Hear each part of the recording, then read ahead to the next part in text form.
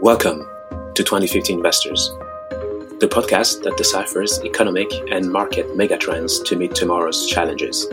I'm Coco Aboblois. I head up economics, cross-asset, and quant research at Société Générale. In each episode of 2050 Investors, I'll investigate a key megatrend that relates to the economy, the planet, markets, and you.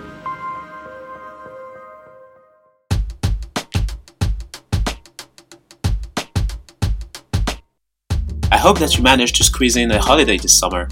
In France, the month of August is basically a national holiday.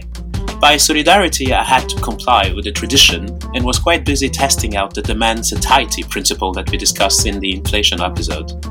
I confess, I did not make it to 50 pina coladas. But back to reality. It appears that we have won the war against COVID-19.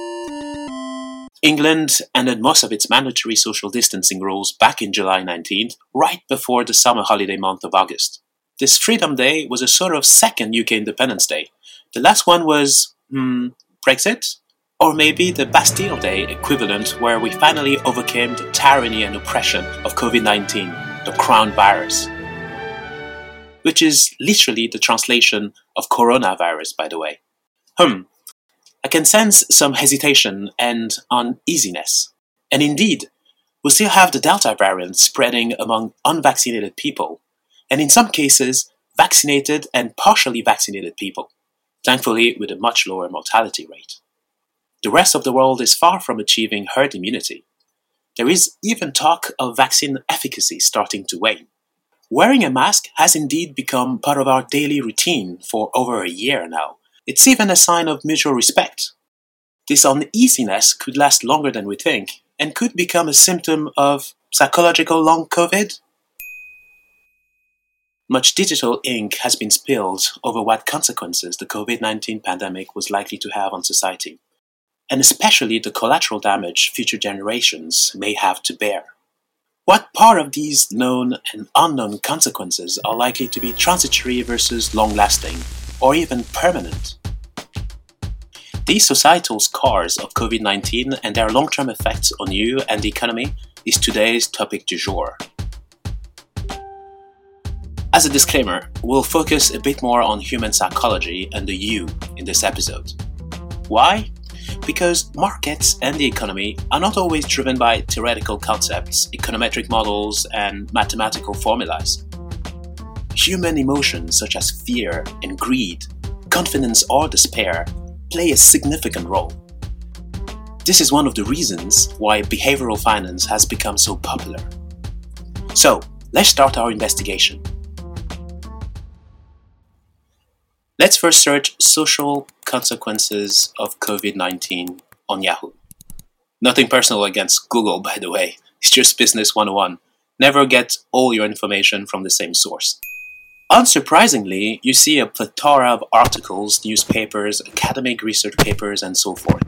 To be thorough, let me read all of the 71,600,000 hits out loud, one by one. Are you ready? Let's start.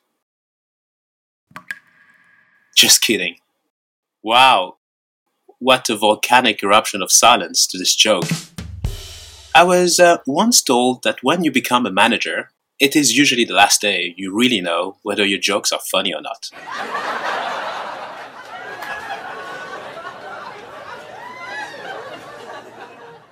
Back to our scars. And in my infinite kindness, let me summarize my findings in 4 main points. Point 1. The most obvious long-term physical scars are well documented. Loss of smell, loss of taste, tiredness, headaches, allergic reactions. But some studies have even uncovered other less known effects of long COVID, such as heart conditions, neurological issues, etc. Most of these consequences are more likely transitory, though. Point 2. The psychological scars. The trauma of having lost relatives, of having lost loved ones over a short period of time without an opportunity to properly grieve. One can also think about the social phobia, fear of others or crowds, aka agoraphobia. This can also lead to lower risk appetite and entrepreneurial spirit. Lower mental well-being is one of the most common scars. Several months of lockdowns and quarantines have indeed taken their toll on many of us, triggering bouts of depression and lower self-esteem. This reminds me of French philosopher Jean-Paul Sartre and his play Huis Clos, or No Exit. He mentioned the famous and often misunderstood quote, L'enfer c'est les autres. Hell is other. By this, he did not mean that other people are the worst and that you should run away from them, but rather, he more subtly meant, and I'm quoting here, when we think about ourselves, when we try to know ourselves, we use the knowledge of us which other people already have. We judge ourselves with the means other people have and have given us for judging ourselves. This effect is potentially the most long-lasting one, and the one with the most important consequences for the broader economy. Point 3. Changes to our relationship to work. The breach of the physical and emotional boundaries between work and home. The pressure of childcare. Homeschooling. Some companies are asking their staff to come back full-time. Others are more flexible. The key question here is whether or not we're going from being confined at home to the feeling of being confined at work. Another potentially long-lasting and transformative legacy of COVID-19, but more on this topic later with our special guest. And finally, point 4, which is probably the most important and permanent one. It is the worsening social inequalities across the world, in terms of access to education, work, income, or even vaccine. It is about the sustainability of the social fabric of communities and support systems within most countries. The National Bureau of Economic Research put out a very interesting research paper called Scarring Body and Mind, the Long-Term Belief Scarring Effects of COVID-19. This research paper talks about the change in the perceived probability of an extreme negative shock in the future. A shock which could in turn have an impact on economic output via the channel of marginal propensity to consume and the level of happiness.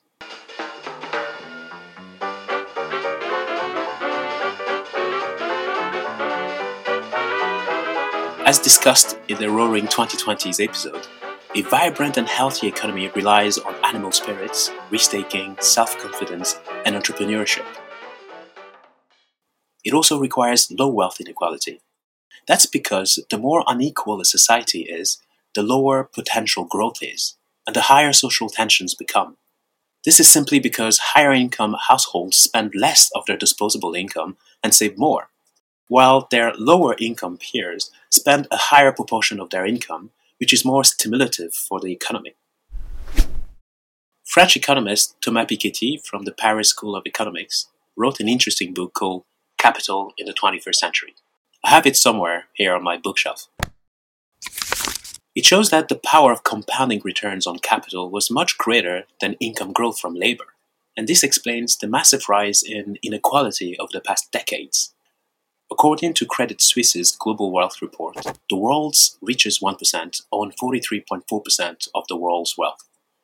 According to Oxfam, in 2009, the combined wealth of the world's richest 380 people equaled the wealth of the bottom half. And 9 years later, in 2018, just 26 billionaires had as much as the bottom 50%. This has gotten even worse during the pandemic in 2020.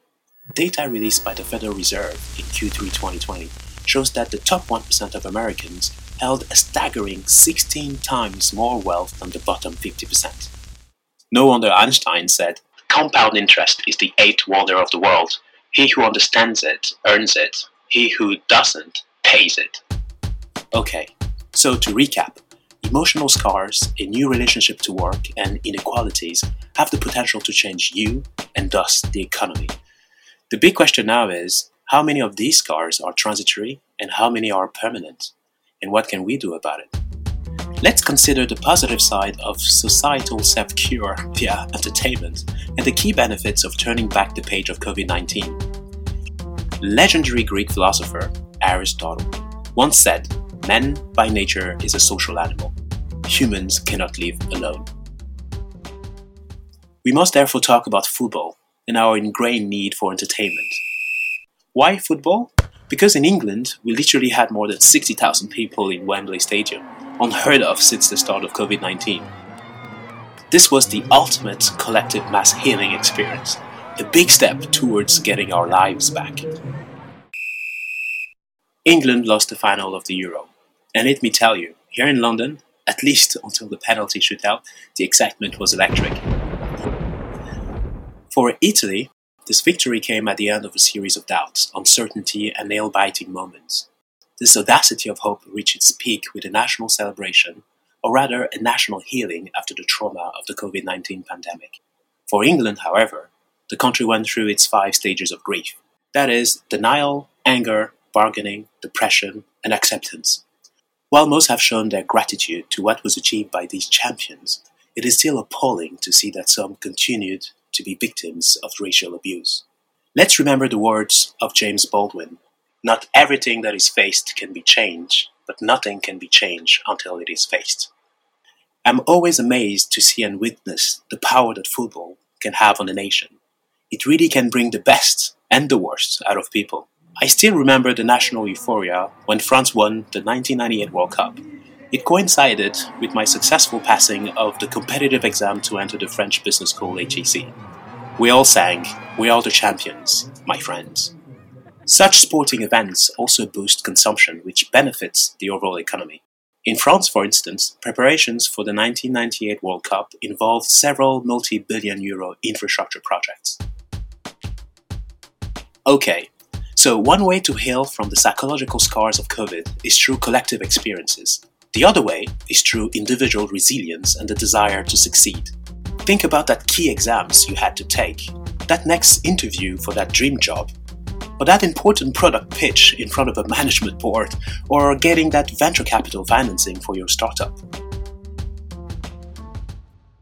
Going beyond our limits, making new discoveries, beating an Olympic world record, yearning for that dream to explore space, it is all part of that also important human trait that has inspired generations and fuels economic progress. Muhammad Ali summed it up nicely. Don't limit your challenges. Challenge your limits. Think about Richard Branson's extraordinary achievement this past July. Aboard his Virgin Galactic spacecraft, he reached the edge of space after climbing at 3 times the speed of sound. This project cost him about $1 billion of his fortune. I'm sure you would agree, it was one not-so-small stash of cash and one giant leap for, the space travel industry. Okay, all of this makes sense. This was short and medium term though. But what about the long-term effects of the COVID-19 pandemic? Can they distort this drive for success of the younger part of the population, our kids and teenagers? Are they going to suffer from long-lasting post-traumatic stress disorder, which might affect risk-taking, spending patterns, and the ability to seize the moment, carpe diem? I don't think so. I hope not. And here's why. Humans cannot stand still. Entertainment is a profound or even primal need for humans. Think about your kids. That's probably why we spend decades in the education system to learn how to control ourselves, to learn how to stay still.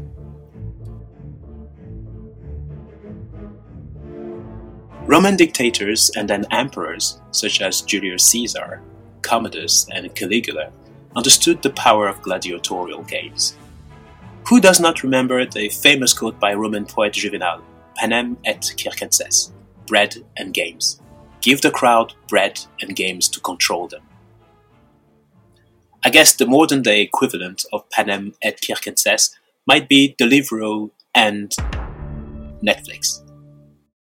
French philosopher Blaise Pascal was spot on when he said, "All of humanity's problems stem from man's inability to sit quietly in a room alone.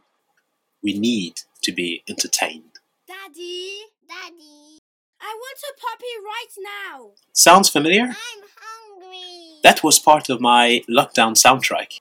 Another very pertinent quote by Blaise Pascal is, "Distraction is the only thing that consoles us for our miseries, and yet it is itself the greatest of our miseries." This reminds me of a specific section of the book Freakonomics, which says that one of the key factors that determines whether a child will succeed in life is simply linked to whether his parents read him or her bedtime stories. The power of imagination, of dreams, and of storytelling.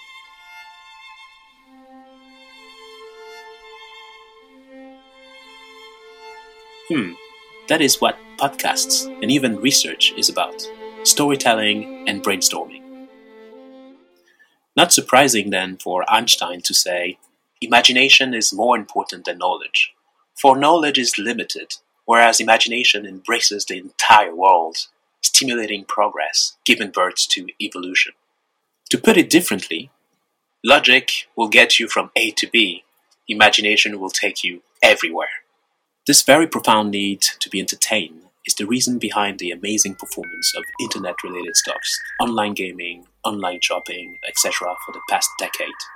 It is why US equities, led by the FANG stocks, have done so well before, during, and even after lockdowns. FANG stocks is a term that groups Facebook, Amazon, Apple, Netflix, and Alphabet stocks. Together, they are worth a staggering $3 trillion, or 15% of the entire US equity market. Think about this. Why are these companies worth trillions in market cap? If you get something for free, it usually means that you are the product. Remember the movie Matrix, where humans are harvested for the electricity their body generates by putting them in a virtual reality world from birth? Food for thought. This whole analysis was well explained in Jeff Orlowski's documentary, The Social Dilemma. The value of personal data for more targeted advertising via the use of artificial intelligence has become one of the most valuable assets. The most valuable companies in the world are linked to entertainment. Some more food for thought. Now, let's shift gear to talk about work-life balance and the return to the office. What will be transitory and what will be permanent changes? And who better to ask than Frédéric Oudéa, Chief Executive Officer of Société Générale.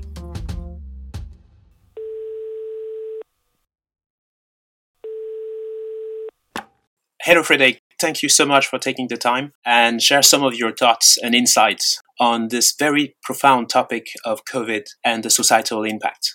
Hello Kokou, it's a pleasure. Let's kick off. How did COVID-19 disrupt your routine as a CEO? Well, like many people, a lot of changes and disruption. No more traveling, for example, which was, of course, a big part of the agenda. No more meetings, just sometimes videos for interaction with our teams. A huge commitment to deal with the brutal change of the way of working. And of course, I had to ensure the organization would function as a whole. And of course, I've become, like many people, a better expert in video systems of all kinds. A big change, but we had to adapt and there was no choice. So, Frédéric, is this new setup transitory or permanent? What is your take on the future of work? Kokou, before perhaps speaking specifically about future of work, let me just say first that I don't think we are going to turn the page like this of such a crisis and come back to the world before. It is an extraordinary crisis. We had constraints. We have seen a strong involvement of governments, an impact on public debt. All in all, there will be long-term consequences on our countries, but also on individual trajectories. We saw people also reflecting on their own trajectories and making certain individual choices. Regarding more specifically the way companies will adapt the way they function and how to organize the work of the staff, I think here it's structural. I think people have seen the benefit, probably not of a systematic and imposed working from home, which is not the right way of thinking, but of a more balanced way of working in a company with moments at home or without being present in the office, wherever you are.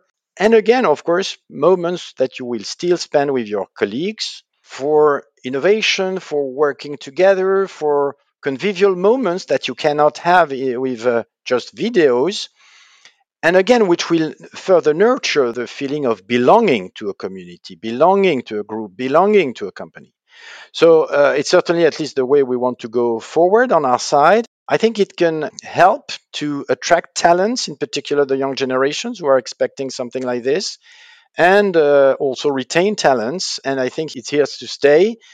And I think you can organize that with also benefits for the company in terms of productivity on one hand, and again, a feel-good sentiment for your staff. And so I think here it's structural and not just transitory. So you are in charge of a 150-year-old institution. It survived world wars and now a second pandemic. What are for you the key ingredients for companies to stand the test of time? Well, what strikes me is that in the last 15 years, we've experienced probably two of the major crises of modern history. The financial crisis, with a strong impact on the economies, on jobs, and of course on the financial sector, with some aftermath with the Eurozone crisis also. And then, coming from nowhere, this incredible pandemic, which has basically had as a consequence to stop more or less the global economy or half of the global economy at the same moment. So I think we are in a world where companies needs to be ready to face the unexpected. And I think what is very important to go through that, even if you experience shocks, and to be resilient is really around, at the end of the day, the staff commitment and attachment to the company. And here you touch upon shared values, culture, the fact that people will dedicate their full energy together to find solutions, pragmatic solutions. And it's true also for the dedication to the clients. We have experienced as a bank an extraordinary moment where we had to be there to support the clients, to give comfort to the clients. And it was, of course, something positive to nurture a feeling of being useful. When people talk about purpose, there's not a better moment to illustrate the purpose of a bank than in difficult times. And who knows when the next crisis will be? We are going to remain in a world of tensions, in a world of, with ESG, the climate issues which can happen, geopolitical tensions. We have to be ready for the unexpected. And again, it's the deep values which are shared within the company which will help them to survive and go through the bad moments. One last question. What advice would you give to the 2050 SG CEO? Well, first, what strikes me, and I've been now CEO for something like 13 years, is how more demanding the job has become. There are many sectors of the economy which are going through extraordinary transformation. On top of that, in the financial sector, it's a new game. The rules are different. The regulation is very demanding in many aspects. And then you have this fundamental transformation about digital, the usage of digital technologies, and ESG, which will mean changing fundamentally business model. If I had to give some recommendations, more than ever, you have as a CEO to have a cocktail, a mix of confidence, which has to be fed by the feeling you are consistent with deep rooted convictions, that you act according to your convictions, that you don't play a role, and at the same time of humility, because again, you have as a CEO so much to learn. I'm learning every day. I have to train on digital technologies, but also now on ESG.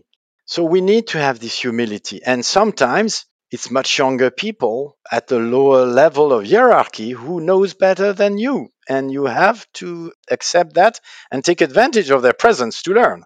And of course, let me just highlight that technology is something very important. Even before 2050, I think CEOs have to improve their understanding of what these new technologies can mean in the way of thinking about business, client relationship, internal processes. So I would expect the new CEO to remain humble, open to learning, consistent with their personal convictions, and tech savvy. Thank you, Frederic. It's been a great pleasure having your insight and thoughts, and looking forward to catching up with you in person sometime this year or next year. Thank you so much, Goku.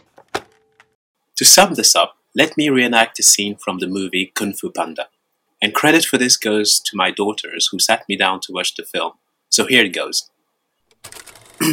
Kung Fu Panda finally asked his father, Mr. Ping, "What is the secret sauce of your special and very popular noodle soup?"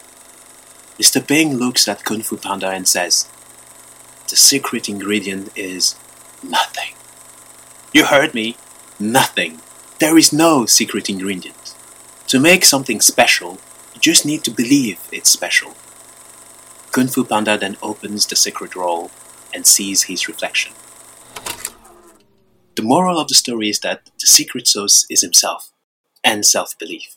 As Eminem said in his song, Lose Yourself. You only get one shot. Do not miss your chance to blow. This opportunity comes once in a lifetime.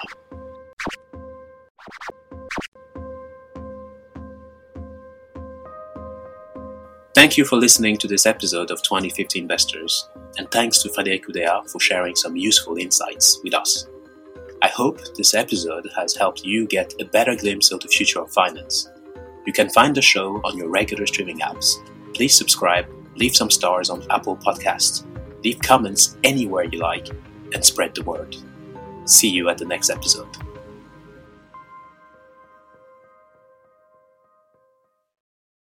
Whilst the following podcast discusses the financial markets, it does not recommend any particular investment decision.